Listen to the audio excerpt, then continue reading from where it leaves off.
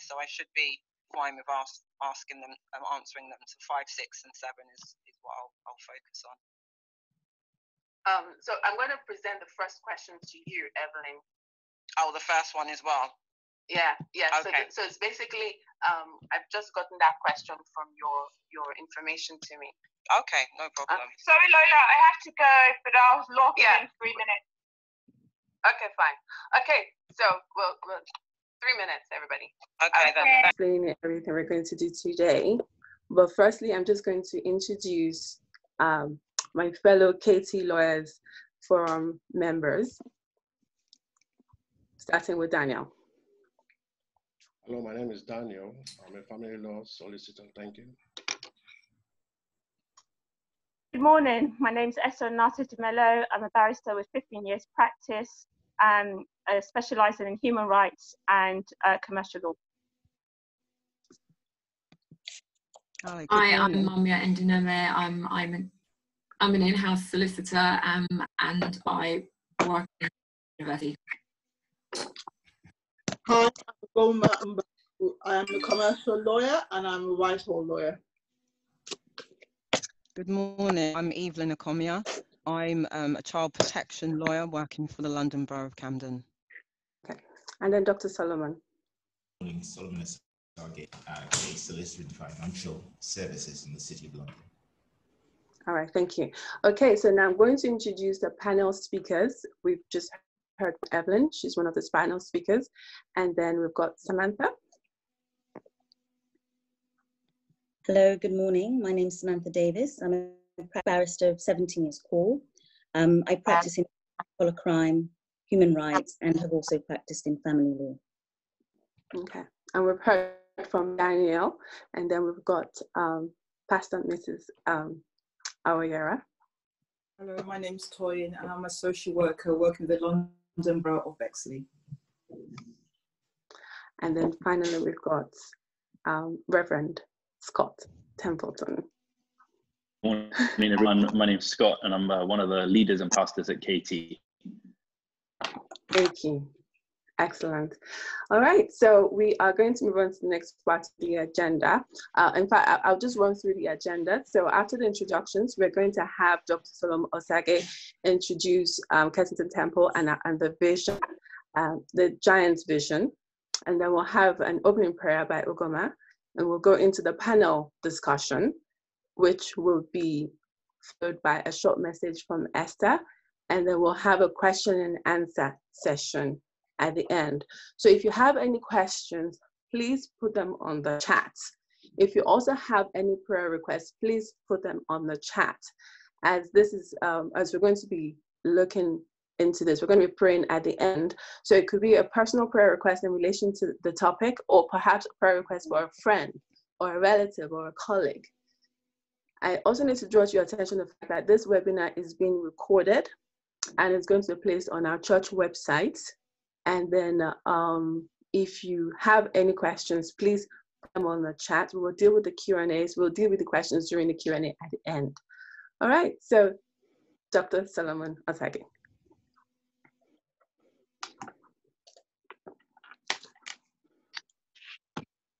Yes, thank you. Thank you, and good morning to you, ladies and gentlemen. I'm struggling a little bit with my voice this morning. I've got a bad cold and a sore throat. Just bear with me. So first of all, I wanted to welcome you all to this webinar, which is hosted by the Law Forum at KTLCC. I can't see all the participants, but I would sort of assume that there are members of our congregation as well as guests. So for the benefit of those people, a little bit about the church. KTLCC is a network of churches around London. The central church is in Notting Hill Gate, and the senior minister is Reverend Colin Dye. He is supported by a senior team of people, including his wife, Amanda, who heads the women's ministry and the pastoral care team in the church.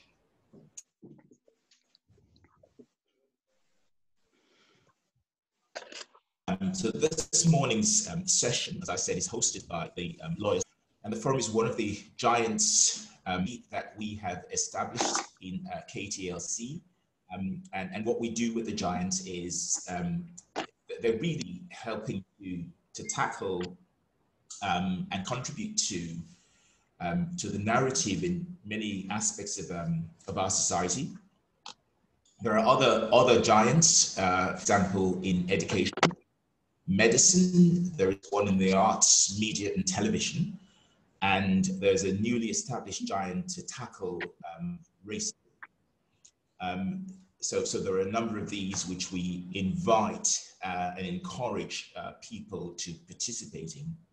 So I hope that you enjoy the session today, and we would like you to give us your feedback and suggestions about how we can do this better and how we can improve what we tried to do this morning.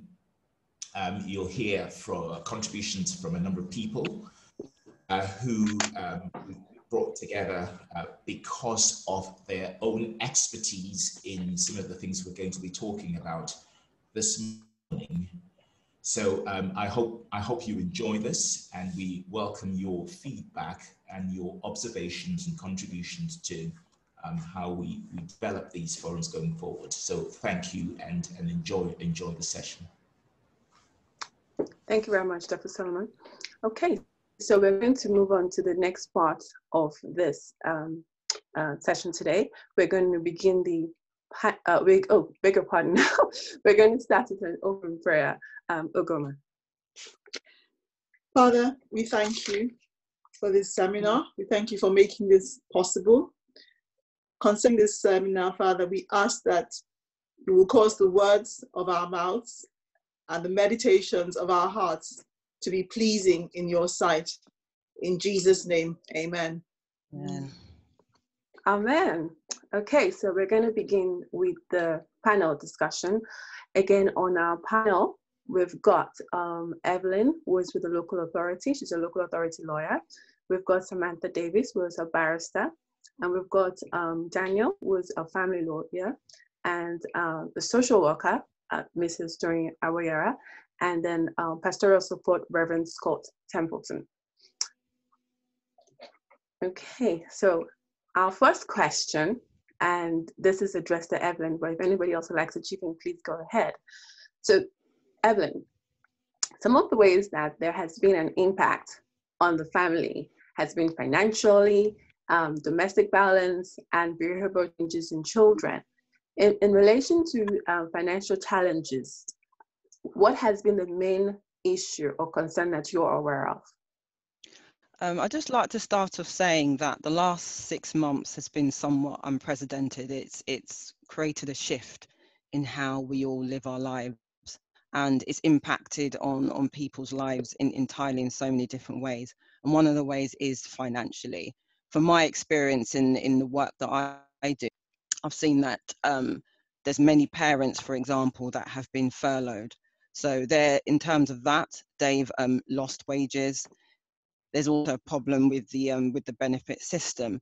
A lack of staff within government agencies to deal with the benefit system has meant that some families are not getting the required benefits that they're supposed to get. And some families actually have had to apply and make applications for further benefits because there's been a lack of work as well. So that has hit families very, very hard financially. We've had kind of the double kind of difficulties of children not being able to go to school. That has had an impact also on parents working as well. Children being at home has meant that parents have had to be at home with their children, homeschooling and trying to work as well. In some cases, some parents haven't been able to work, which again places financial burden on the family. There's also a group of people, 16 to 17-year-olds, which I think that group in particular has been somewhat missed. You don't hear about them in the media, but they're a group of people that may have not been in education, for example, but because of the unprecedented times, they're not able to find work, and there's difficulties with them claiming benefits as well. So it's had an all-round effect on people financially.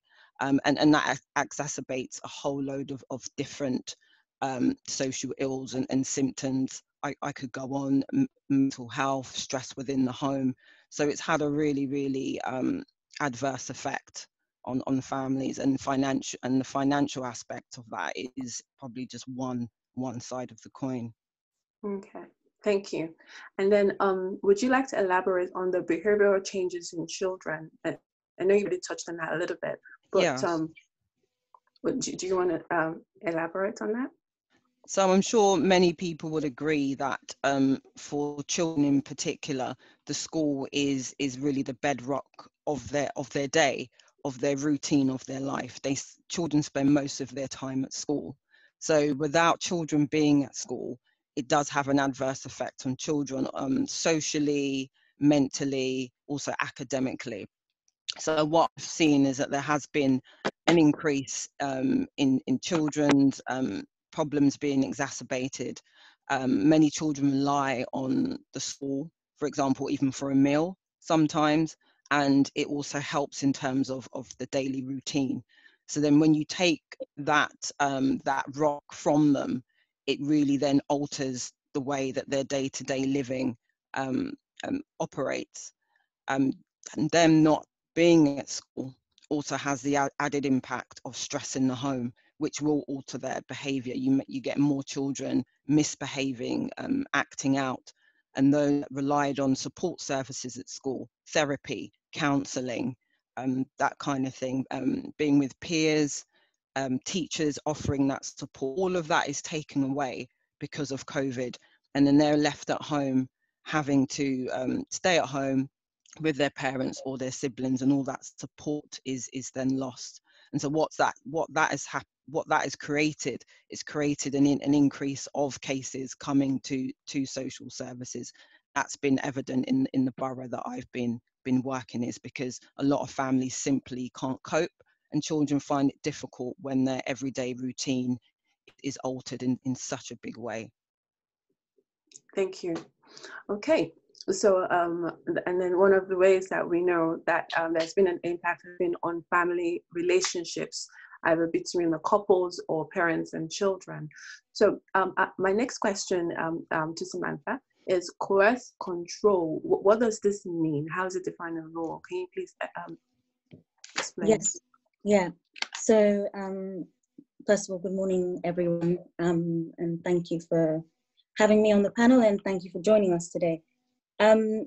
As Evelyn's already outlined, this period has had a very severe impact on family, and perhaps we can just call them domestic relationships, more than any other time, and particularly because people are at home, people aren't going out to work, people aren't going to school, and therefore the other support systems. There was a time when people weren't even going into doctor's surgeries. So the support systems that naturally existed to assist those in vulnerable positions have effectively or did fall away. Now, in respect of coercive and controlling behavior, this is a very new offence, and I just want to take some time to sort of explain it. It was introduced in 2015, so it came in under Section 76 of the Serious Crime Act in 2015. So it's a fairly recent concept. And I say that because sometimes people don't think of things that occur in this arena as amounting to a criminal offence, or something in respect of which they might be able to get external assistance in dealing with. What it requires, what the law requires, is that person A, so that is the perpetrator, engages in a course of conduct towards person B that is controlling and coercive. Again, so you'll ask, but what does that mean? Because there's repetition even within the legislation. It means really, it's not a term of art, it really is the natural meaning of those words in ordinary language and ordinary sort of life. So what is required is, for example, that person A tries to control person B. And the control aspects can be, for example, controlling their finances, monitoring their phone, restricting their ability to go out and participate in social events, When you look at the guidance on this, it includes putting the person down, undermining them. But this is not, just to be clear, so that it comes within the remit of the law. It's not sort of a one-off incident. The law, it's got to be repetitive, and it's got to be of an order that by virtue of its frequency, that person is undermined and possibly fears violence or harm towards themselves. Thank you very much. And what has been the court response so far during the lockdown to all of the situations? So I think the courts have really tried to be very accommodating. So where we are, say, for example, in the criminal arena, so as I said, coercive and controlling behavior is an offense, and a person found guilty of engaging in this behavior is liable to a sentence of up to 6 months imprisonment if tried and dealt with within the magistrate's court, or 5 years if dealt with in the Crown Court. And of course, that needs something of a more serious order. So, for example, there's a recent case of a young man. And sorry, one thing I need to say is the people need to be personally connected. Okay, so you don't need to be husband and wife. You can be flatmates.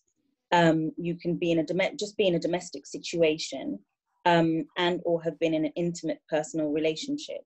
So this recent case related to a young man who was threatening his elderly mother for money to buy drugs, and one day actually eventually punched her. And so he was sentenced to 2 years imprisonment. And I'm highlighting that case because when you ask about the response of the courts, where it's in the criminal arena, the courts, there's just been no change, actually, no delay. The criminal courts have kept on functioning as much as possible, with almost no break whatsoever. So the difference would be, though, where it's sort of a magistrate's court trial, so or getting the person before the court but to be initially dealt with, there's absolutely no delay in that. Where it comes to, say, a more serious case, for example, like the one I just described, which would require trial in the Crown Court, well, that's where, you know, the problems have arisen because of the need for social distancing. You need to be tried by jury in the Crown Court, and the courts have not been able to accommodate that requirement, you know, of social distancing, et cetera, et cetera. So a lot of cases are kicked into the long grass and are not being dealt with any type of finality, probably until the beginning of next year. So that that could potentially have, you know, a very serious impact on victims who will want closure and finality to these sorts of situations. In a rather sort of peculiar way, the less serious the conduct, so where it's only going to be dealt with in the magistrate's court, the more likely it's going to be dealt with quickly, and the more serious cases have to wait. So that's a bit of an unfortunate, incongruous outcome. But yeah, I think in fairness to them, the courts are trying to do as much as they possibly can. Thank you. Okay, Mamiya. I was going to jump to question 4 and just ask, you know, in light of what you've just said, what constitutes domestic violence? I think that might be a better link in. Yeah. Well, to Samantha. Yeah. So coercive and controlling behaviour cases fall within the definition of domestic violence. So domestic violence is not, well, it's not a specific act in itself. It can be sort of any of these behaviours. And I think that's the important thing for people to take away, because I think traditionally people have believed that in order for any behaviour to be caught by the law and for there to be some sort of legal redress, there would have to be physical attack. And that is not to say there hasn't been therefore aren't still cases where there is actual physical, some sort of an assault or injury. And I'm sure people will have seen that in the news. We've heard lots about the demand for places in refuges, which actually can't meet the daily requirements and requests of people in distress. But I think what is important is sort of back to what we were discussing about coercive and controlling behavior, because that sort of thing, so even when the action is non-violent and only verbal, it does fall within the definition of domestic violence. And it's because if you look at the guides on this, it includes terms that actually are not that familiar to many of us. They're quite new and probably quite woke, to use that term. So for example, gaslighting, which is really something that's kind of quite a new, certainly to me, term for describing behavior. You see it all over Twitter, you see it on Instagram. Well, actually, it falls within the CPS guidance on what can constitute coercive and controlling behavior. So, for example, a person who is subject to repeated gaslighting in their domestic situation, or within an intimate relationship or family relationship, could seek recourse to the law in dealing with it. So yeah, it's not just physical is the key point there. It can be just verbal. It can be looking, it can simply be also actions like, for example, wanting that person to give a report of their whereabouts. It's not unheard of for people to have GPS systems installed onto their telephones, their money to be controlled, their access to their bank accounts to be controlled. Those sort of things can happen way before there is any escalation to a physical attack. So I think in terms of this forum, it's just sort of important to highlight that those issues exist, that those issues are now being recognized by the law, and that there is help that people can get, that people don't have to suffer in silence. In particular, what the law looks at is whether the behavior has an impact on the physical or mental health of the victim. So people can sometimes see a deterioration in their physical health as a result of experiencing, being bearing the brunt of this behavior. But also, sometimes it is more of a mental health impact. And one of the key parts of Section 76 of the law is whether the behavior has an impact on the person's day-to-day activities.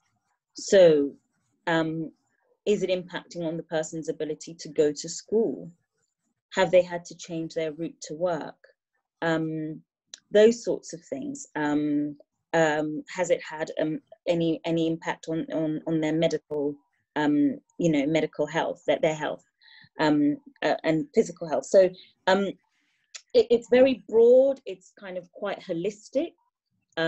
It's unusual in a way for the law to be so holistic in its overview, but I suppose that actually this is actually the result of years of campaigning and education and re-education by women's groups,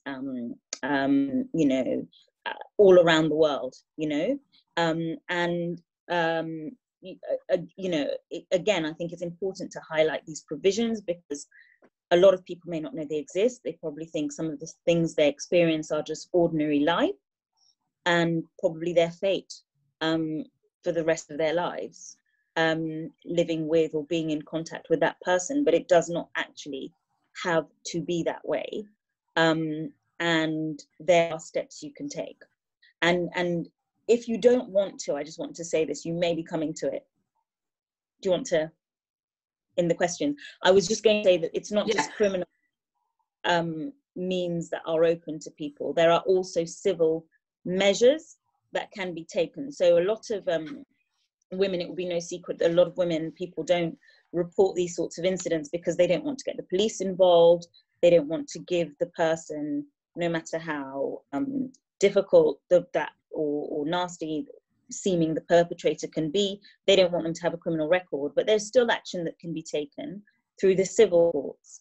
Okay, yeah, and so that's another means of managing and dealing with the situation. So yeah. Sorry. I want to ask, you know, what steps victims can take to protect themselves. I don't know if that was touched upon. You sort of alluded to that. Yeah. So victims can, of course, go and report to the police. First and foremost, if they think the behaviour is criminal. You can also go and try and seek assistance from women's refuges. Evelyn, probably talk a little bit about what social services can do to assist. You know, because the first call isn't necessarily the call to the police. And often I would say, from cases I have seen, is that, you know, actually action ought to be taken well before that is required. But often people don't, right, in these sorts of situations. But you know, thirdly, the police can help. So that's another step people can take to help themselves. The other and fourth line of defense is also, as I said, civil courts, and seeking the advice and assistance of a family lawyer. So people can pop into their local high street solicitor and ask for family law advice. And that solicitor will be able to advise them and assist them with seeking civil remedies, if necessary, to bring some control over the situation and to certainly manage it. You may not be able to control it fully, but it can certainly assist individuals with managing it. And it's not just about, it's important to stress, it's not just about husband and wife. These laws protect people in personal relationships and or associated persons. So cohabitants as well, but also importantly, children. Sometimes there are children who need these protections themselves. And so that's another important factor to consider. Okay, and so sorry, can I just chip in? I've got some statistics from the that talks about how serious this coercive behavior has become of recent. From the Office of National Statistics, it says there were about 17,601 offenses of coercive control reported to the police in the year ending March 2019, compared to just 9,000 in the year ending March 2018. So this kind of behavior is becoming to be noticed. People are kind of tending to report to the police now. So yes, so it's quite on the rise. And yeah, and thank you, Daniel. I think that's a really important thing to highlight. Can I ask a question, Samantha? Perhaps you can answer. I will try. So I was going to ask the question because in the context of this discussion and where we are today with the impact of lockdown, it'd be interesting to see or to hear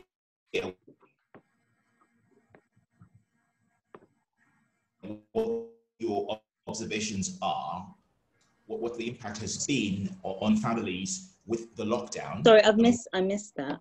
It froze.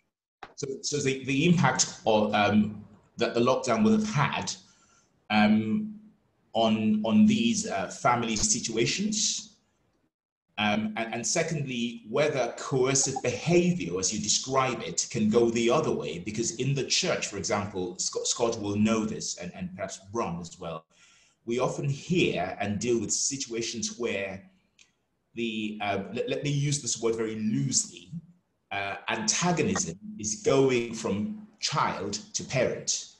And often it happens in single parent families where you've got adult children perhaps being antagonistic towards their mothers, single mothers. So your thoughts on that sort of situation, and whether that is commonplace in your experience? So what I will say, so I can't speak to, in terms of specific, I think part of what you asked was the specific impact on families over this period. So, I mean, family law is part of what I do. It's not all of what I do, and it's not sort of the dominant part or predominant part of my practice. So I probably Daniel may be better placed to speak on that specifically in terms of looking at it as an overview. But so some of what I say may be, to some degree, if I try to talk about lockdown overall, well, it's slightly anecdotal or based on the news, right? Because it's not my main practice. Yeah, so it's not, I'm not dealing with it daily, unfortunately. Well, whatever, I'm not dealing with it daily, so I can't really speak to that. But what I can say is that lockdown has exacerbated all of these issues, even from, so in terms of criminal law, the domestic violence aspect, because people are locked in at home together. And so whereas, and as Evelyn was saying at the beginning, they would often have a break, there would be some sort of respite for people in very difficult situations, from just going to work or going to school. That respite has not existed over the lockdown period. Again, as I was highlighting at the beginning, even being cut off from doctors, pharmacists, those usual kind of alarm, systems or safety nets have disappeared, or did disappear. To some extent, they are coming back mercifully, so that's good. And so that's the positive aspect of it. But yeah, I mean, I think I can say family relations have been disproportionately affected by this, even in the aspect of children law, so private child law, and children's relationships where, say, parents are separated, and separated parents seeing their children. That's also been adversely affected by lockdown. And I don't know, perhaps Daniel and or Evelyn will want to add more to that. But to answer your question, which is I think the more important one that I can assist with, was on, and I think very, very good question about how do you protect parents from children who might be the perpetrators, in terms of these domestic violence situations, recognizing that it is not just limited to husband and wife, the archetypal sort of, relationship, paradigm in domestic violence kind of discussion. It can go the other way.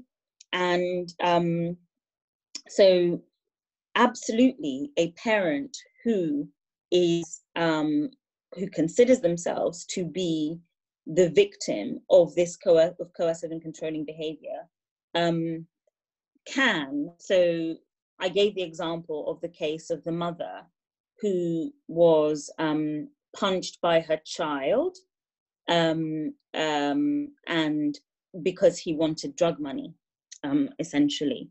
So the law will deal, can and does, and that man received about a 2-year term of imprisonment, I believe it was. This behavior that had gone on for a long period started off with just threats, threats, and then escalating to more severe or serious threats, and then turning up at the mother's house, banging on the door, escalating to him eventually punching her, and there were other sort of alarm bells that were sounding, because, for example, the mother fell behind on her rent for her property, which was through the council, and so they recognized that this woman who had always paid was suddenly falling behind on payments, and had like a debt of in excess of 4,000, which was unheard of for the duration of her tenancy. And so, yes, the law will protect someone in that situation, the law does. And I think the important thing to underline here is that you're talking about what perhaps may arise in the church situation, is that the parents in this instance do not need to wait until, you know, a punch or some kind of physical. You don't need to wait for the situation to escalate. Seek help in advance. And as I said, again, this is probably something Evelyn can chip in on, social services are there to help. Reach out and ask for it. All right, excellent, thank you. So in light of these issues that have been raised, how has this impacted the social services? This question is to Pastor Tony and Evelyn and Daniel, if you'd like to chip in as well. Okay, so in my experience, this is Evelyn Okomia speaking. So I'm a lawyer with a local authority, and my experience is that there has been an increase of cases over the last 6 months and since lockdown. What I've found is that there have been a lot of cases that have had more serious issues. So where, for example, a child may have been on a child in need plan or a child protection plan, I found is that some of those issues have then escalated to the legal arena. So it's meant that those cases have then escalated to court. I think the COVID situation has really put a strain on families, and it's almost like with what COVID has done, it's really just acted like it's like like the home has become a furnace, and some families really can't cope. And unfortunately, local authorities are there to help. So I think anyone that's listening, sometimes there's a bit of a stigma with local authorities and social services. They're not in the business of trying to remove children from the families. I think people really need to understand that, and they are there to help. Those cases that do escalate to the court arena are typically cases where actually parents don't cooperate with social services, where they don't want to recognise there are difficulties, or they can't see that there are difficulties, and where social services are so concerned that they feel that actually the court arena is the best way to deal with it and actually help and move things along. But local authorities are a point of call, and families should really approach social services if they are struggling. Legally, all local authorities have statutory duties. Section 17 and 20 are the most prominent ones, and they have a duty to offer services and offer accommodation to children in situations where families can't cope and they can't offer the requisite parenting that they're supposed to for whatever reason it is. So they are there to help. But yeah, COVID has also put pressure on the service itself. There have been many workers and professionals actually self-isolating themselves. So sometimes there is a lack of social workers, there's a lack of lawyers, there's a lack of support workers that are available. So even the professionals themselves, sometimes there is a lack of professionals that are able to do the work that typically is done on a day-to-day basis. So some cases, unfortunately, maybe that weren't so serious, have been kind of put to the back of the list for the meantime. But that also means that sometimes those issues then are exacerbated over time if you don't have the requisite practitioners that are also dealing with the situation. So COVID has really had a big impact on social services and the number of cases that are coming through. But I think slowly, as things are somewhat going back to normal, there are people returning to the office, and the government has tried to encourage people to go back to work. Children are now back into school, so now there is a little bit of a normality, and I have seen even in the last couple of weeks that things are starting to stabilize somewhat, so that there is still very much hope for the future. And I don't think there's any lasting damage, but I could definitely see that there was a huge impact and families were suffering. But speaking from what my local authority has done, social workers do an absolutely fantastic job. I don't deal with the day-to-day of dealing with children, but what they do is phenomenal in terms of what work they do. And I don't think children have necessarily suffered from a lack of social work support. they've really tried their best, from what I've seen, to still assist them in these troubled times, as well as dealing with their own personal issues. I mean, some of them have probably got COVID themselves. They've got family that are suffering from COVID. They've got childcare issues themselves and a workload themselves. So from what I've seen, they've really tried to kind of step up to the mark in terms of the increase in demand for social work help during this time. Thank you. And then we do have a social worker present. Yes. Yes, I think So, I think as Evelyn has said, there has been a rise in a number of cases that have come to social services. And just to say that people that are entitled to social services support are people that can't access it, where the support needed is beyond what universal services can provide. So it's beyond what health, education, and community services. So it's when those services can't meet the needs of the family, that's when social services step in at that point. And I think some of the families that have really suffered during this time are families that have got children with special needs, autistic children, other children that before COVID had a lot of support going into their family homes. And because of COVID and carers not being well, a lot of those families have found themselves in situations where they've been solely responsible for the care of their children. So that's been really, really difficult for families that have got children with disabilities, autistic children, and things like that. So just to say that there is support available, just like Evelyn said, we're not just there to take away children, not to support families that need that support. And if you feel, anybody listening, if they feel that they're in that situation where they need support, they can contact social services and they will do an assessment of need of that child. And so they will do an assessment, and once they've done the assessment, they will see what support services they can put in place once they've done the assessment of need. And you can self-refer, schools refer, we get referrals from different places, the GPs, different places. So, yeah. Thank you. I was going to ask more specifically to either of you, or all three of you, Daniel, Evelyn, and Pastor Toyin. Can you talk about, what the kind of specific support there is for struggling families? Well, as I said, the support is when it's beyond what can be offered by the universal services, so health, education. So once those services cannot meet the needs of the family, that's when it's referred to social services. Once they come through the door, there will be an assessment of needs. So the social worker will do an assessment of the family to see what is needed in that family, and they will tailor the support needed to the assessment, to the outcome of the assessment. So some of the things that could be needed, they could help with housing, there could be financial help is provided.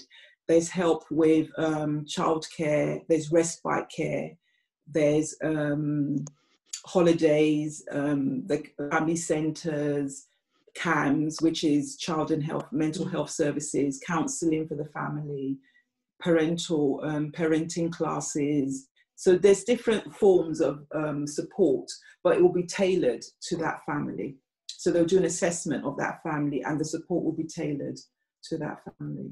Thank you. Evelyn, do you have? Yeah. Can I just add that some of the support may not just be tailored to the child, but also to the parents, because it may be that the parents have some issues that they need dealt with. So sometimes there are assessments, for example, of mental health. There may be underlying problems perhaps with parents, so there can be referrals for assessments to be done by a psychiatrist, psychologist, for example, to diagnose an underlying mental health or personality disorder, so that they can get the requisite help to assist with that. Welfare benefit support. So some families have have difficulties in actually arranging benefits. The benefit system, as far as I'm aware, is actually quite complex, and it does take a lot to try and arrange that yourself. It could be, in particular, if English, for example, is not your first language, there are services out there that can assist with actually helping you apply for the right benefits and ensuring that you're getting the correct benefits. as Toyin mentioned as well, there could be counselling services. So CAMS is one service for children where there can be therapy counselling offered. The school itself can also offer art therapy, play therapy for children that has suffered some form of trauma or going through some kind of difficulties as well. The adult themselves might need some counselling and therapy if there's been a bereavement in family, or they've had some childhood issues perhaps that haven't actually been resolved, and that's showing perhaps in how they function. It's affecting their functioning, their parenting. There can be referrals for counselling as well. Referrals to counselling and assistance can also be done through the GP as well. So if, for example, families are a bit hesitant about going to social services, the GP is also a very, very good source of help, speaking to the GP about problems that you may be facing, and they, through their connections, can also make referrals to different services as well. So that families should also look to that. And as I've mentioned, the school as well, they will sometimes make their own referrals, either to social services or other agencies, outside agencies, for therapy and support as well. It may be that a child just needs somebody to talk to, so there might be a school counsellor that might be able to offer help to children. Within Camden, there's also a service which is called Special People. There are some parents that actually need help with organising their day-to-day. It may be because they've got issues or problems themselves with functioning, so they may need someone actually to help them organise their day so that their children get to school on time, so that they can organise a routine for themselves. So there are actually people and support that can actually go into the home and actually help them organize themselves, because then that can be a big problem. Sometimes children don't always get to school, or they don't get to school on time because parents they don't know how to deal with or handle the kind of routine of getting children ready to school. But there is help to actually help parents do that if they're struggling. So most people, it's probably quite a simple task, but for others it can be quite difficult and overwhelming. And sometimes what may happen is actually they don't send their children to school because they just don't know how to organize themselves, and it's really unfortunate because the child suffers as a result. I've had many cases where children fall behind academically by 1 year, 2 years, because they're in school half of the time for various different reasons, and it really just shouldn't be like that. But parents need to try and access the help and not be afraid of any ramifications that may happen as a result of asking for help. It's not a form of weakness at all. It's actually a form of strength to actually approach a professional and ask for that help and support. And you're doing it for your children ultimately. That's and for yourself as well if you need some support. But children don't have anyone but their parents to guide and help them. So it's really important that help is accessed in one form or another. Brilliant. Thank you. Okay, so I have a question for the Reverend. Lola, sorry. Yeah. Lola, just before you go on, Lola, on this last point, yes. Toyin and Evelyn have been talking about the support. I think it'd be useful to hear perhaps from Scott.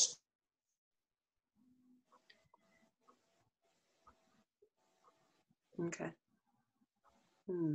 To see whether the church has and what do we do? What does the church do? We see this sort of thing happen? Yes, that's basically my question to Scott. Actually, what kind of pastoral support can be given to a victim? Yes. So, Reverend Scott.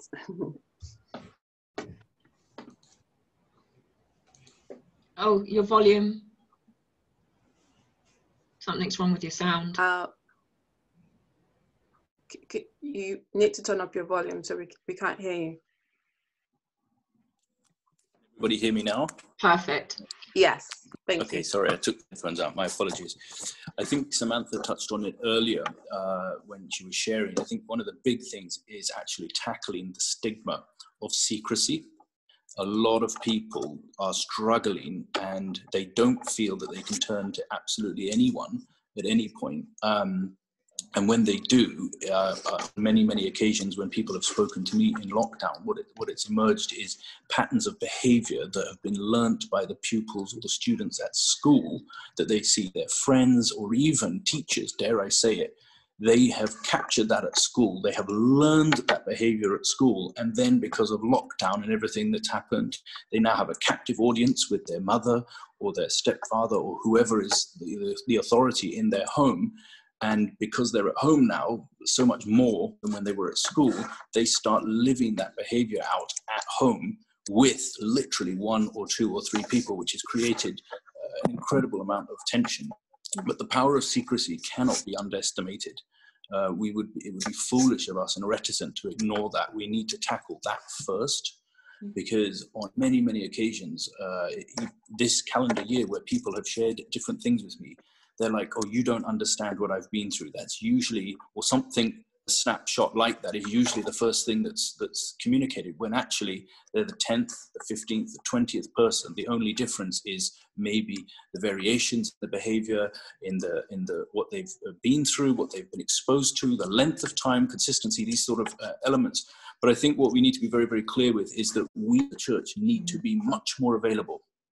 I think certainly with younger generations, dare I say it, millennials, certainly teenagers, they feel that the church for them is really a Sunday activity, that their interaction with anyone in the church is solely related to Sunday.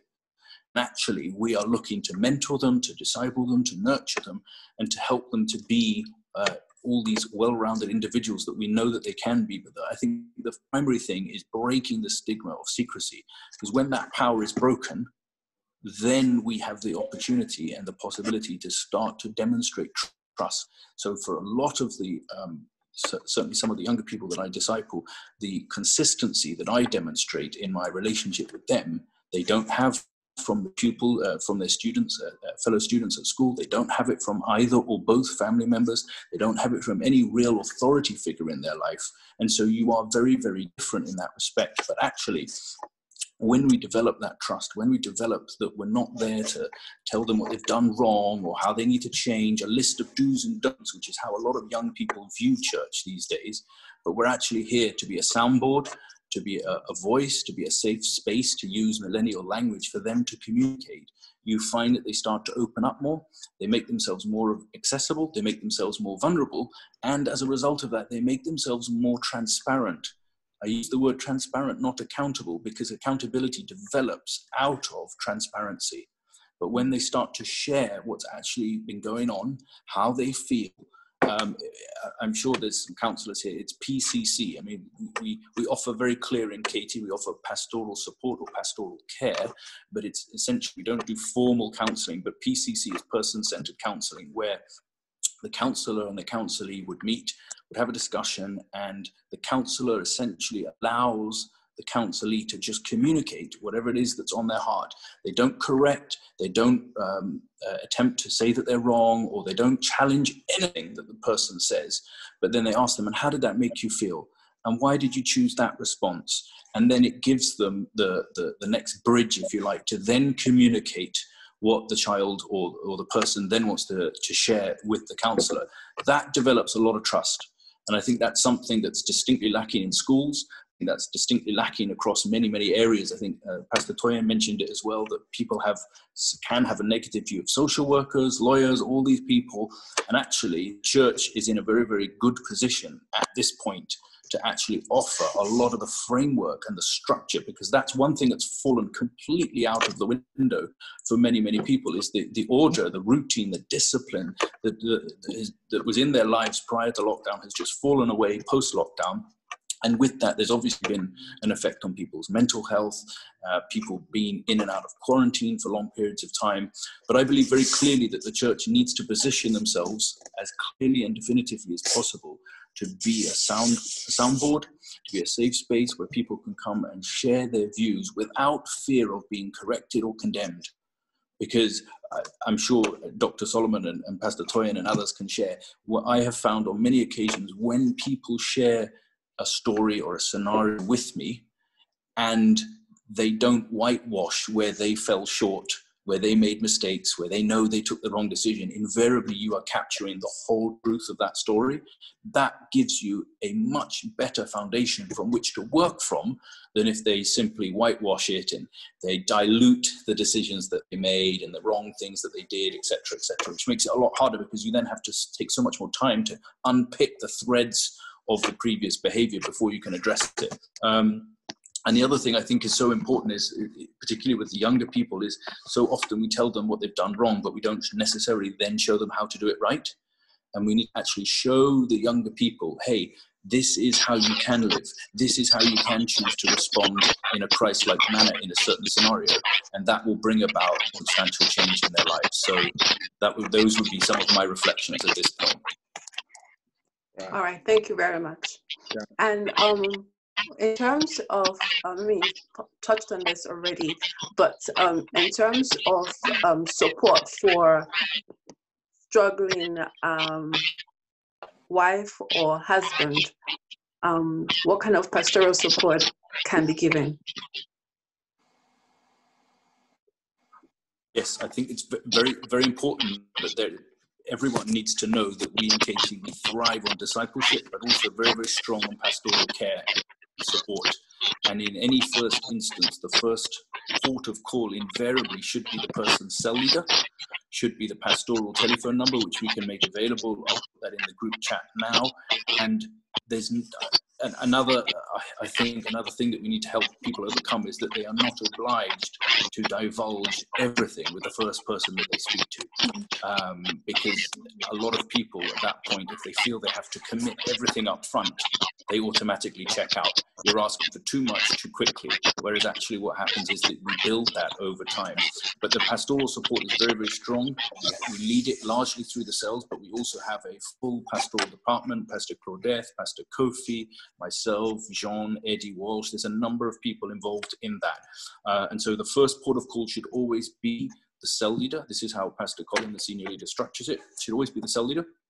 If for whatever reason the cell leader feels ill-equipped or just doesn't feel that they have the necessary capacity to help the person with the scenario, and it could be very, very bespoke, it could be quite generic, it could be largely in the middle, then the next step would be for that person to contact what's called their primary leader.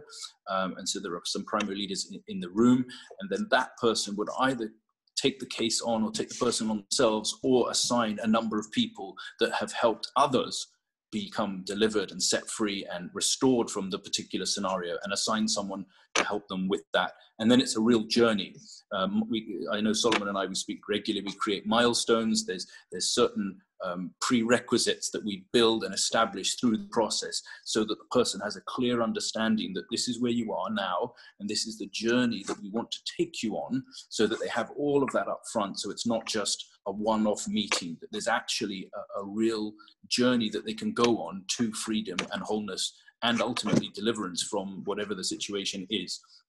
And that I have found, particularly with the men, has been very, very helpful, because you present everything up front, and so they know what they're buying into. It's not just, we'll give you a 2-hour meeting here, we'll pray for you on the phone every other Friday, which is nice, and don't get me wrong, please, it has tremendous value. But the goal here is to bring about victory. The goal here is for the person to be free from whatever the challenge is, not merely just to massage it and to help them understand. And one of the first questions, I share this publicly with you good people, but also, privately. Anytime anyone ever comes to me with a challenge, the first question I ask them is, I say, tell them everything, leave nothing out. And they invariably all do. And then I ask them a question, and almost invariably everyone falls into this trap. But then when I ask them the question again, they realize that it was a trap. I say, do you want me just to understand what it is that you're going through? Because I can do that. Or do you want help to break free and live in victory from what it is that you want to go, what you're going through? And invariably everyone says, oh, I need someone that understands, etc., etc. But then actually when you represent it, they then say, I need someone to help me get through this. And I think that's so important, because, so often willpower is horribly insufficient.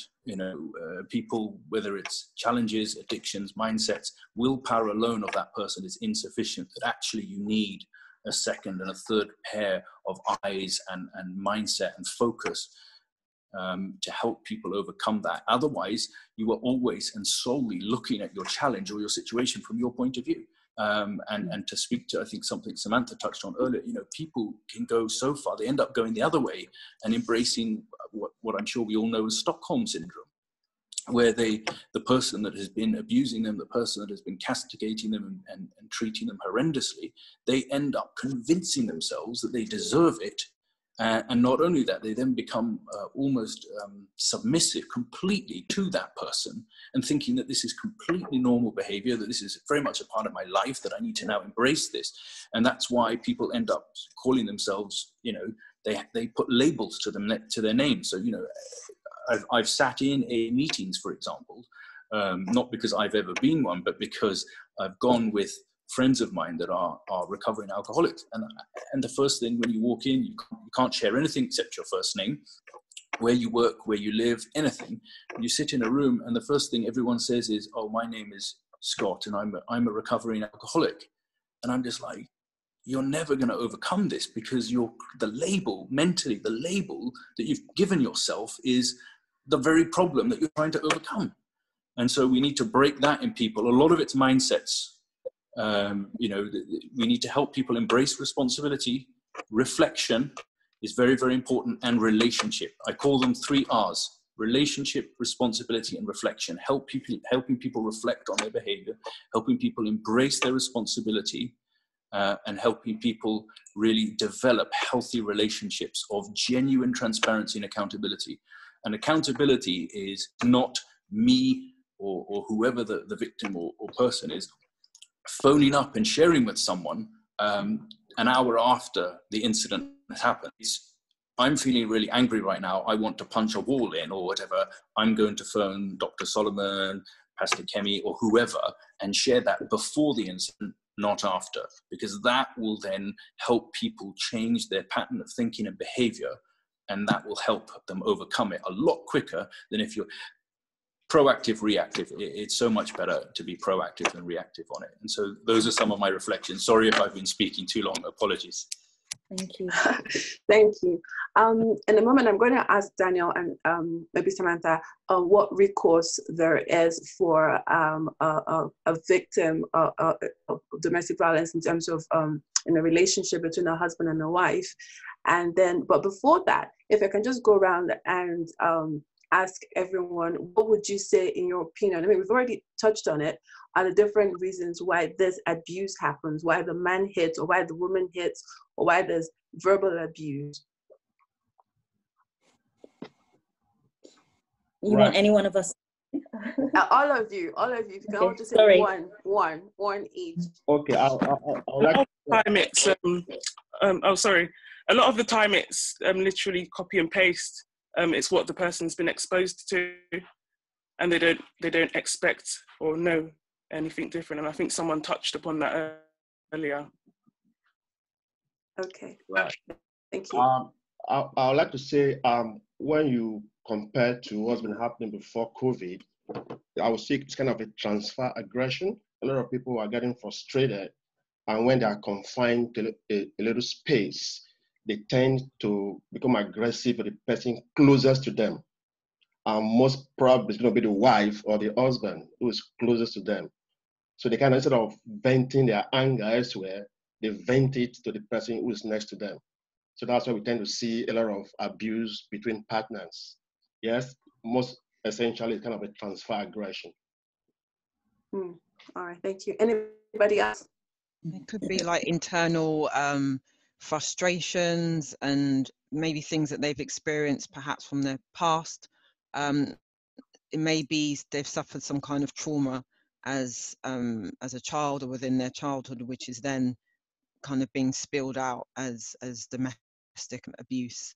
And as has been said, unfortunately, it's then put on the person or the people that are most closest to them. Okay. Anyone else? I mean, I think I can only echo what people have already said, which is that usually it's because that person, and this is not to make an excuse for them, it does not make an excuse for the behavior, but that they've got problems themselves, internal personal issues that they have not addressed, that remain unresolved, and they can be so wide-ranging. But the key point is that you have to stamp on it. You have to nip it in the bud, and it should not be tolerated. And, you know, as we're talking, I'm just reflecting actually on the story, and I think this is relevant to say, the woman in Turkey was recently murdered by a man.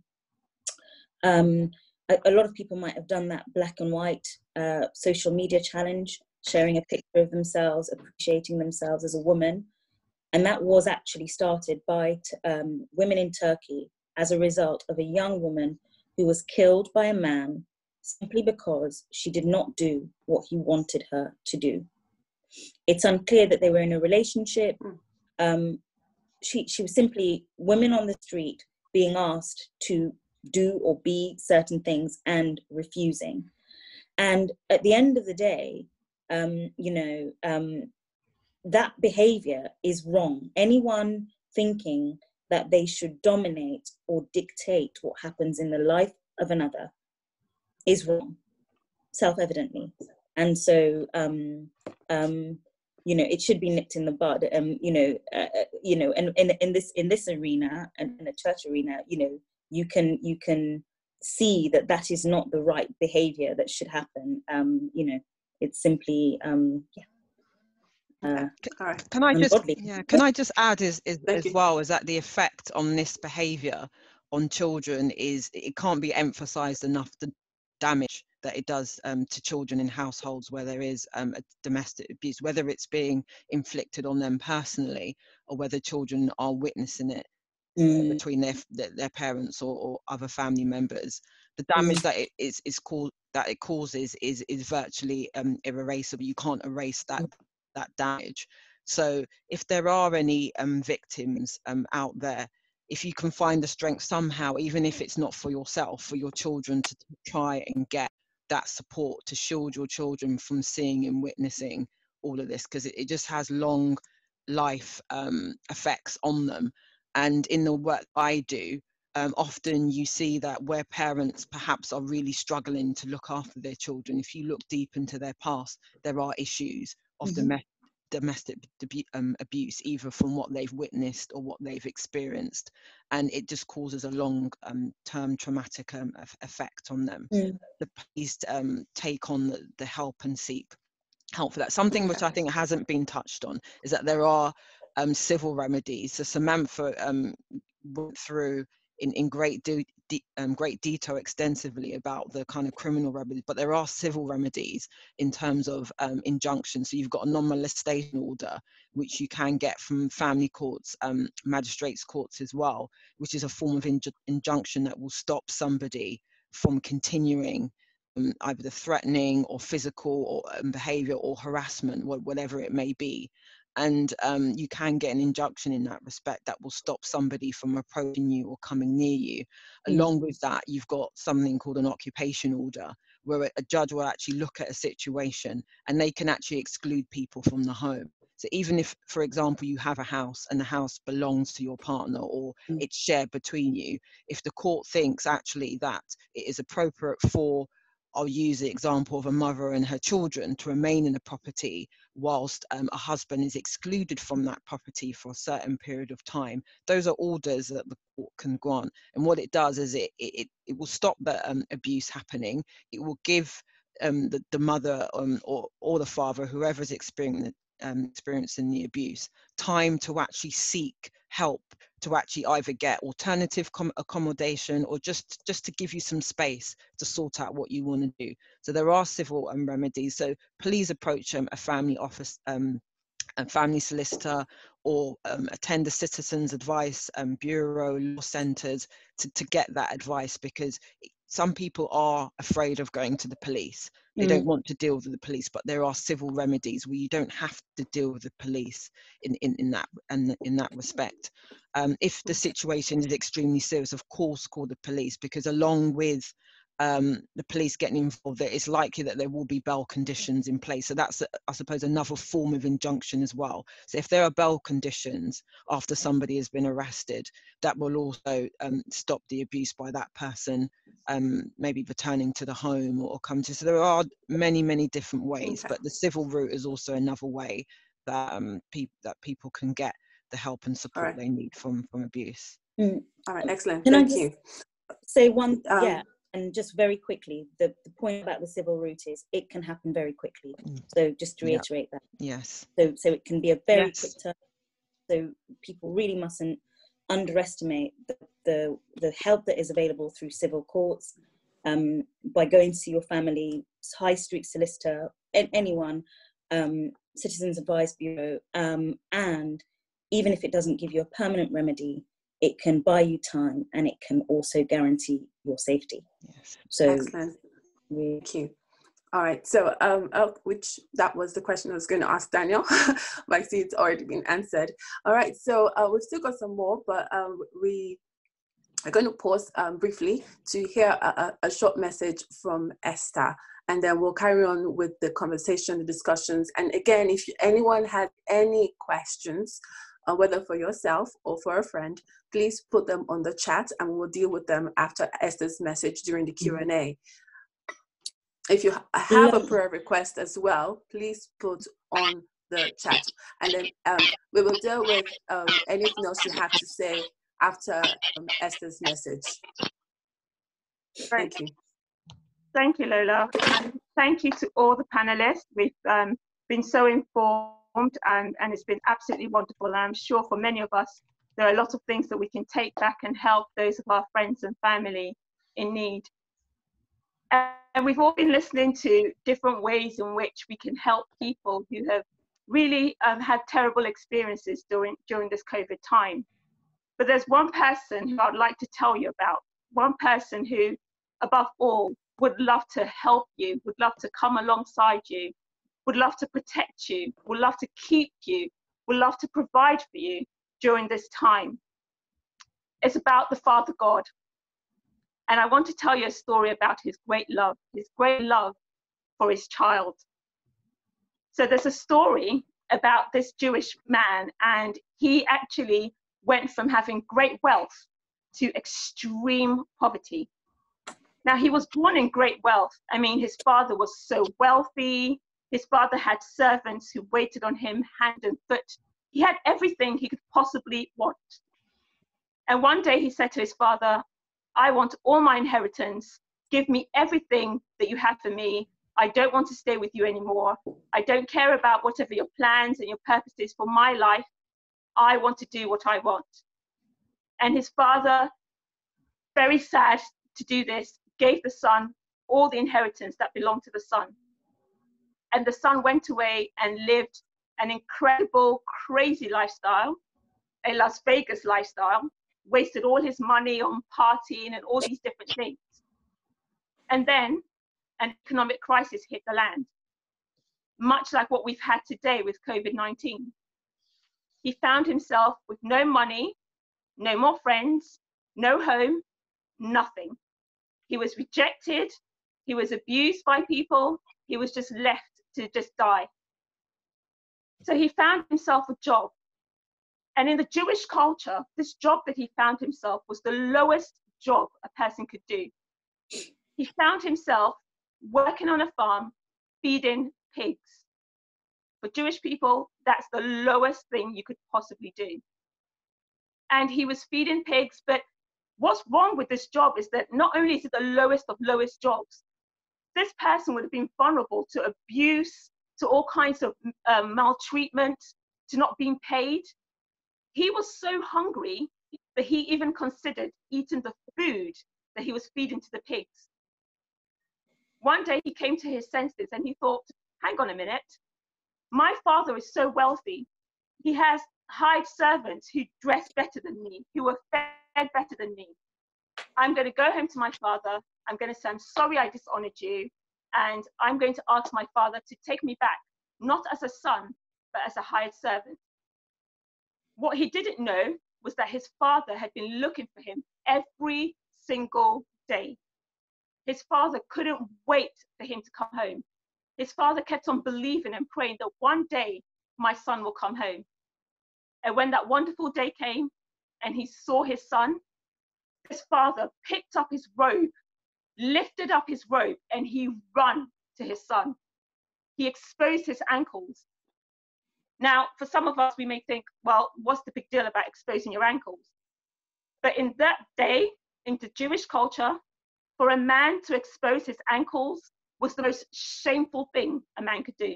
And not only that, a man who is wealthy, a man who has prominence and respect, to show his ankles in public was just dreadful. But this father didn't care about being humiliated. He didn't care about the culture. All he cared about is that my son has come home. And the son said to the father, I deserve to be rejected. I deserve to be punished. I deserve to live in poverty. I've put you to shame. I've dishonored you.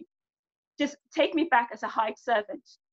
And the father said to him, there is no way that's going to happen. You are my son, and I love you.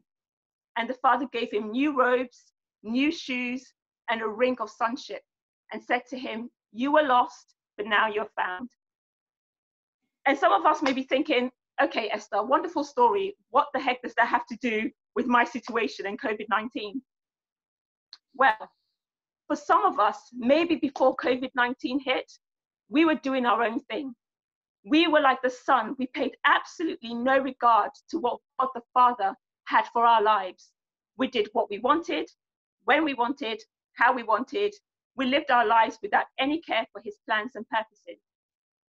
But then during COVID-19, much like the economic crisis the son faced, some of us have faced much more than just economic struggles and financial struggles. Some of us have faced despair, pain, hopelessness, abuse, violence, rejection, marital breakdown with our children. And some of us have gone through such tough times that we've wanted to give up. We've wanted to just throw the towel in, commit suicide. We've thought of everything that we could do. But there's something I want you to know, is that the God the Father is out there and he's looking for you. He's got his arms stretched out wide every day, and he just wants his child, his son, his daughter to come home. He doesn't care about what you've done. He doesn't care about the trouble you're in. He wants to pick you up, bring you into his family, care for your welfare, and just love on you. And that's why he sent his son Jesus. He sent his son Jesus to pay the price that we could never pay. You see, because every single one of us at some point, we've rejected God, we've ignored him, we've completely disregarded him, that has amounted to sin. But Jesus said, you know what? I will pay the price.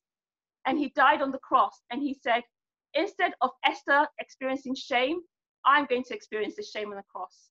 Instead of Esther experiencing poverty, I'm going to take that on the cross. Instead of Esther being punished, I'm going to take that on the cross. Everything that we deserve, because we've rejected the Father and his love for us, Jesus took on the cross. And his arms are still stretched out wide to every single one of us, wanting to bring us into his family and to care for us. So I'm just going to say a quick, simple prayer over all of you. And for some of you, if you want to say this prayer, I would invite you to say this prayer with me. It may be the first time you're saying this prayer to God. For others of you, you've said this prayer before, but you know that you're far away from God. You know that you completely rejected God. During this time, you've experienced so much hurt and so much pain. I want you to know that there's a Father who loves you deeply. And so I'm going to say this prayer. And if you want, just repeat it after me. Just say, Father God, I know that I've rejected you. I know that I've lived life my way. But Lord, I've come to realize that despite everything that I've gone through, the one thing I've done is I've rejected you. And I want you in my life. I want you to take me into your family. I know that you will care for me. I know that you wouldn't hurt me. I know that you wouldn't abuse me. I know that you wouldn't deprive me. I know, Father God, that you wouldn't hit me. I know you wouldn't steal from me. I know, Father God, that you are there to take care of me all the days of my life, because I am your son, because I am your daughter. because I am your beloved child. And so I want to accept Jesus Christ as my Lord and Savior. I want him to be my Lord, to be my master, to take care of me, to lead me and guide me, to protect me, to provide for me during this time. I give you my life as best as I know how. In Jesus' name, amen. Amen. If you said that prayer, friends, just to say that, you know, we call it being born again.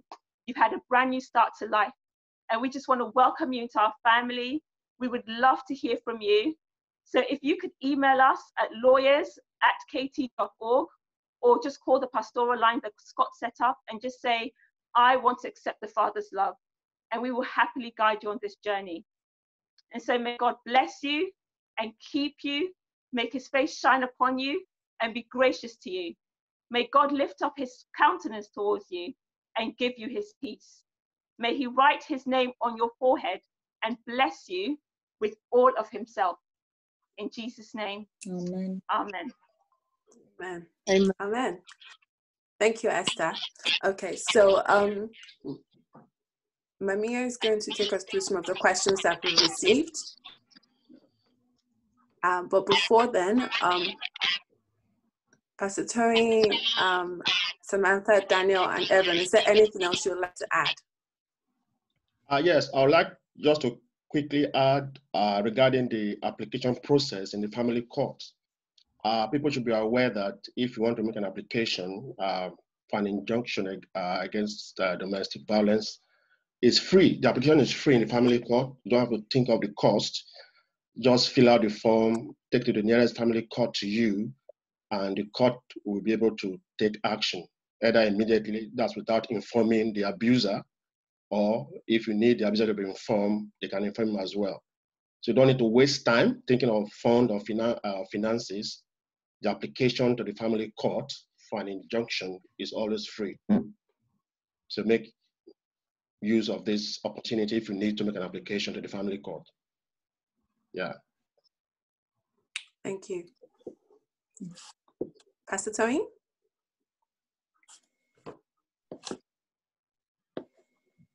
I think just picking up from what Evelyn said, the longer, if you have children and you're in a domestic violence situation, the longer you stay in that situation without taking action, the more effect it will have on the children. So you are actually causing harm to the children by them remaining in that and witnessing that domestic violence. So I would say if you have children, especially if you have children in the home, you need to think about protecting your children in that situation. So you need to take action. Thank you.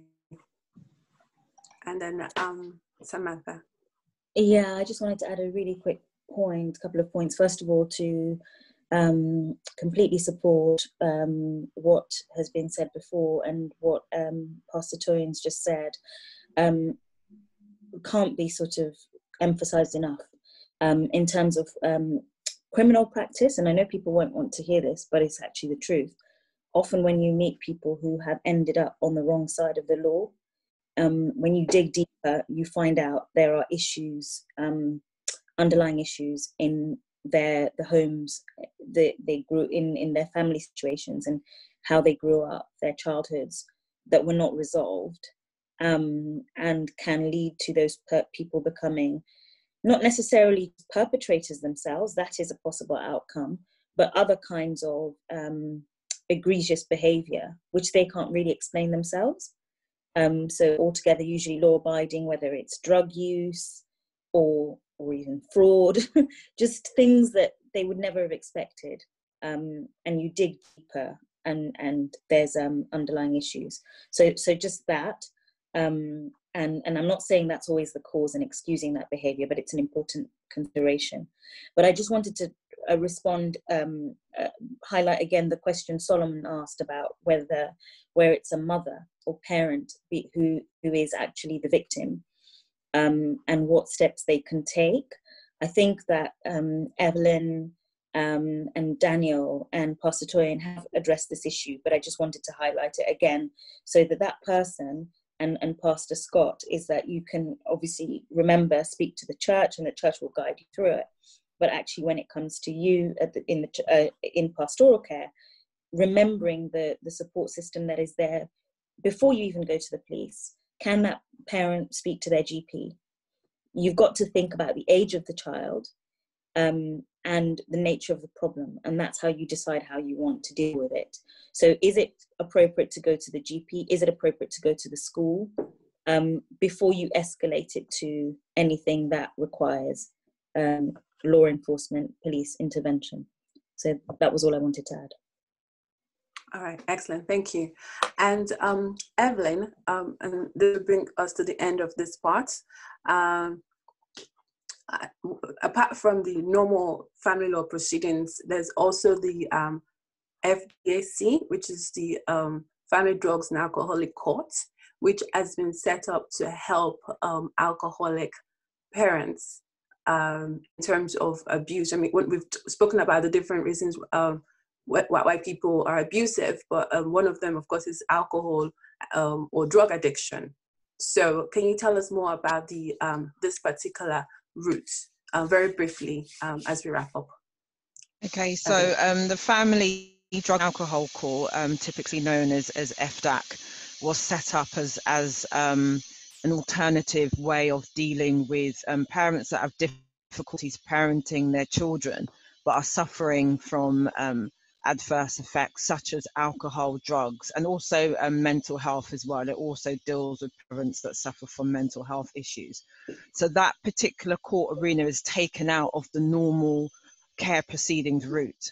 And although it happened in the same family court, it's a different structure where you actually have a couple of designated judges that will just deal with those cases.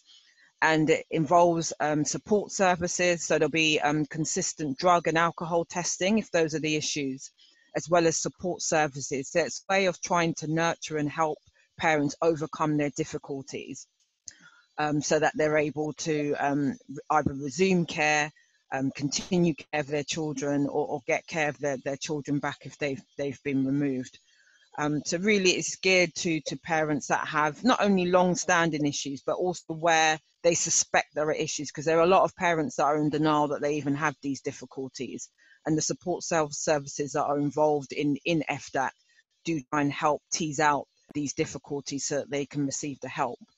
Sometimes it is very, very difficult for parents to approach services. They don't know where to go. They don't want to admit they have problems, but actually FDAC forces these parents to actually address the issues, because it is actually the local authority that will issue an application into court in the normal way of court proceedings, because they are very, very concerned about the care that a child is receiving. And the local authority will take it upon themselves to issue that case into FDAC themselves, because they can clearly see that there are issues there to do with alcohol, drugs, or mental health. And that process also is a bit more nurturing.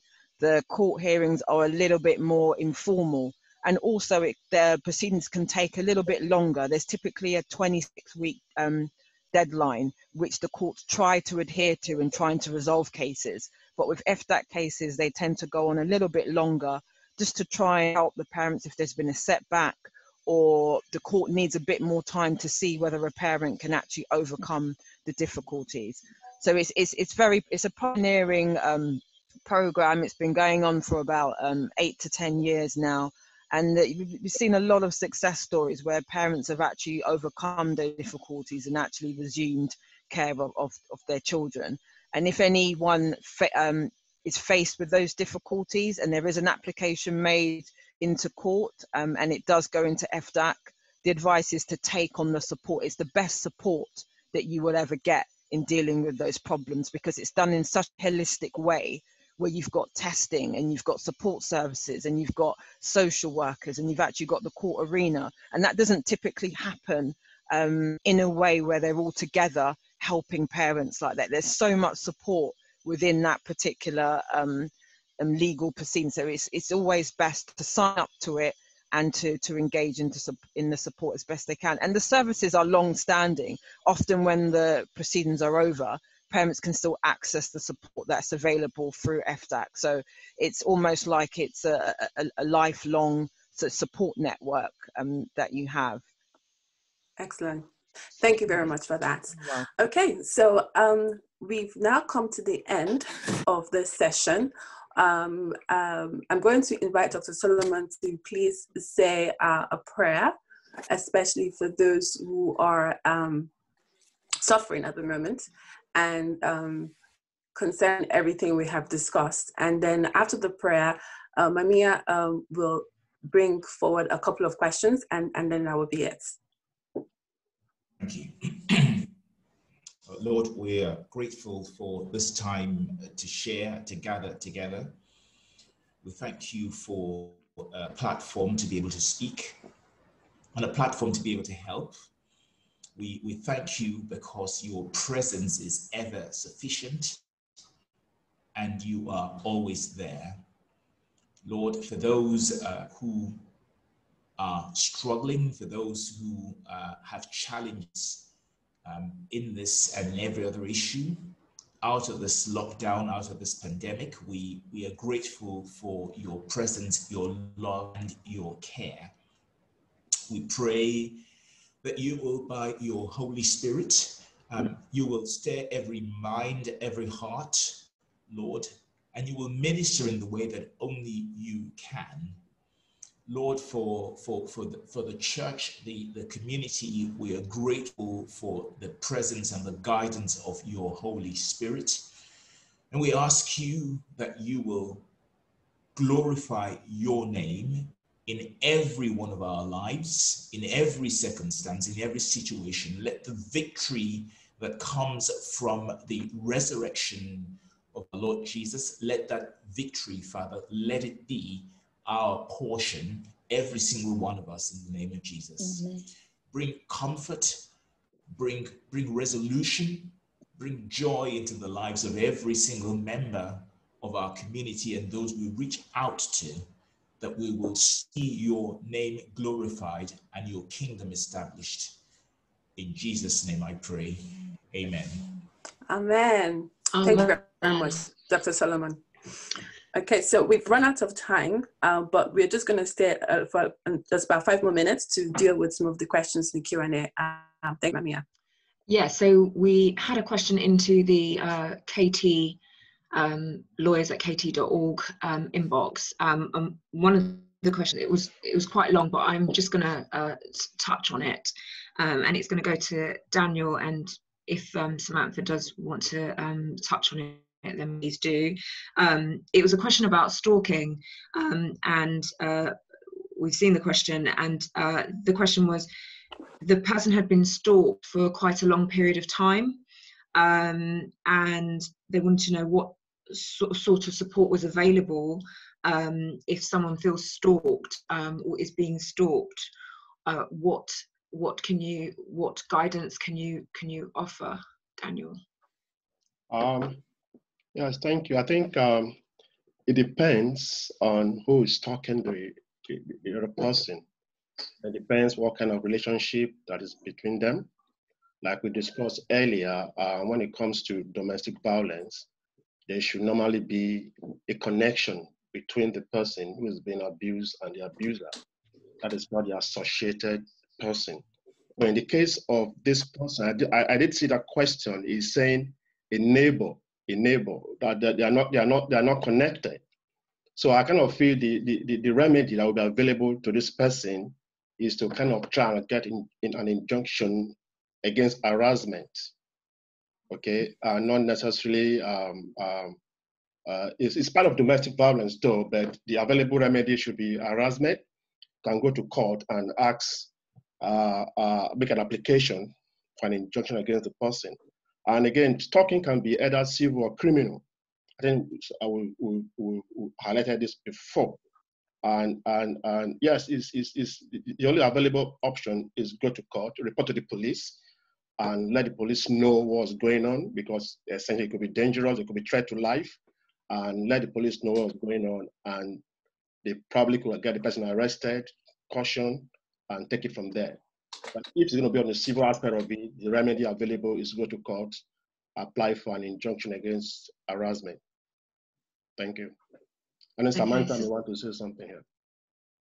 You know, just to reiterate those points, that the remedies are both criminal and civil. From this question, it seemed to me, and as you've already said, Daniel, that this person needs to take action and get protection.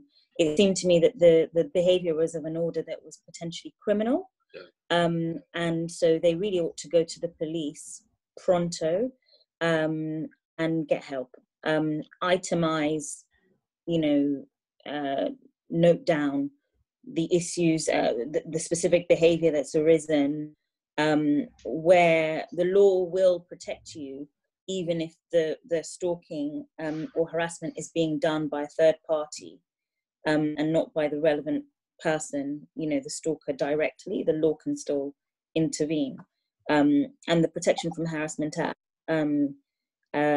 exists specifically to deal with this sort of behavior.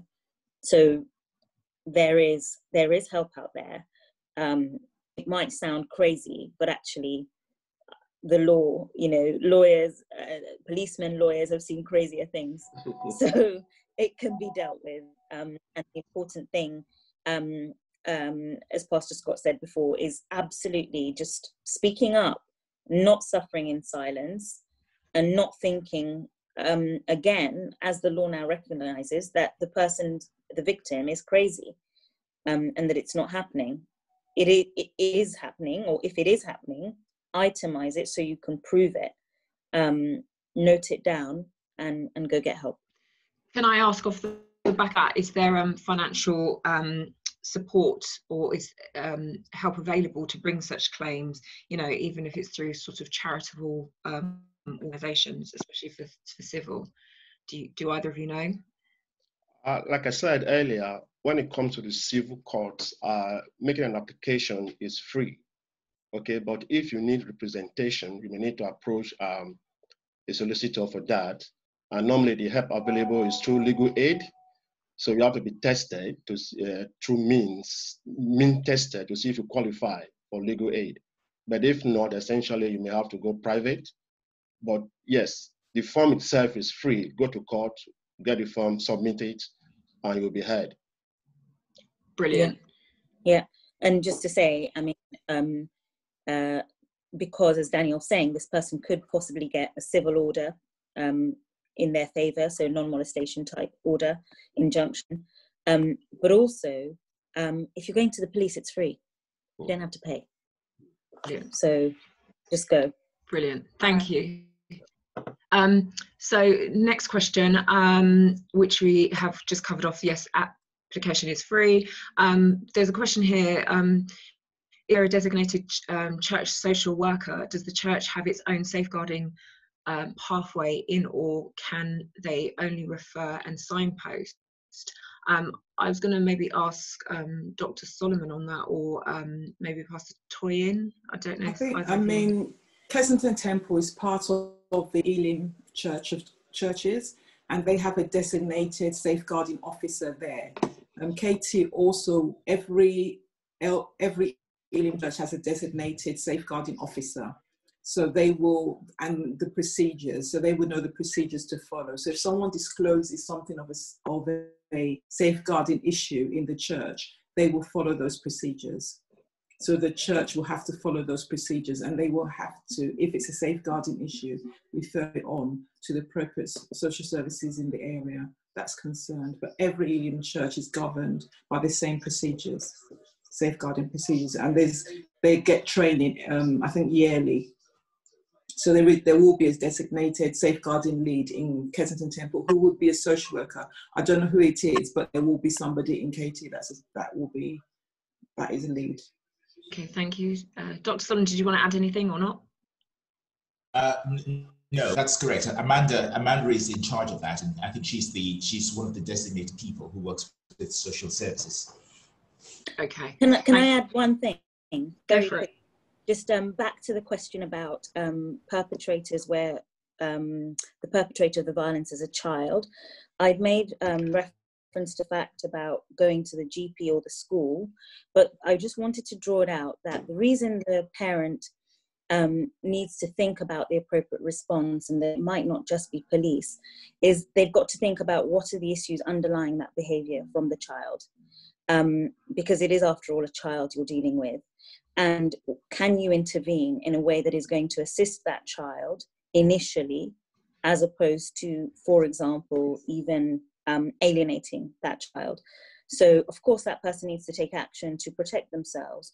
But I think, and anyone else may want to chip in on this, but the reason you might want to consider what other help that, say, the school or the GP can give is that that child may have mental health difficulties or other social behavioural issues that there will be other help for. So if they are threatening their parent, you've got to think about how they're behaving in other arenas, because there will most likely be evidence of that behavioural problem in other arenas, and then you can have something all services are very clear on and focused on now, is a more joined up approach to tackling that behaviour. So the only route, the first port of call does not have to be criminal law enforcement. It can be sort of almost treatment to see what are the underlying problems, issues that are causing whoever it is, the child, with a child, to behave that way. I don't think the same applies to an adult. Where the perpetrator is an adult, go for civil remedies or go to the police, because, they should be able to control themselves, or more in control of their behaviour. Thank you very much. Okay, I think that's all the questions. I mean, we have some questions on COVID vaccination, but just to say that, we are not qualified on this forum or amongst the panel members to kind of discuss that or to comment on that, and so we aren't going to touch on those. Just Lola, to you, there was one question about the KT, our lawyers KT email, and it be used to discuss confidential matters. Do you want to touch on that? Well, you can send the question to us and then we will deal with it accordingly. The other thing I just need to touch on is that all the information that you've received here today, as I mentioned before, it's just guidance. We're not giving legal advice. None of it should be taken as legal advice. It's just purely guidance for you. So we have now come to the end. Yeah. Apologies for running over slightly. It's been a wonderful time. I'd like to say a very special thank you to our panel speakers. Pastor Tony Awoya, thank you. On behalf of our senior ministers, Pastors Colin and Amanda, I'd like to say a very special thank you to our panel speakers, Pastor Tony, Evelyn, Samantha, and Daniel is one of us, but thank you anyway, Daniel. And then, of course, Reverend Scott as well. And to my fellow KTLF members, thank you. And thank you, everybody, for logging in, for joining. If you have any questions or you want more information on what has been shared, please send us an email at lawyers@kt.org. We will deal with those questions. And in terms of the there's confidentiality as well. And I think that's it. So again, thank you, everybody. If you have any questions or you want more information, please send us an email and we'll deal with it accordingly. And we, as Dr. Solomon mentioned earlier, we would really appreciate your feedback. So again, send us your email addresses or just send us an email and then we will send you the feedback forms and we'll work on your feedback. Thank you very much. Dr. Solomon, is there anything you want to say before we close? That's it. Thank you, everybody. Have a good day. Thank you. Okay. Your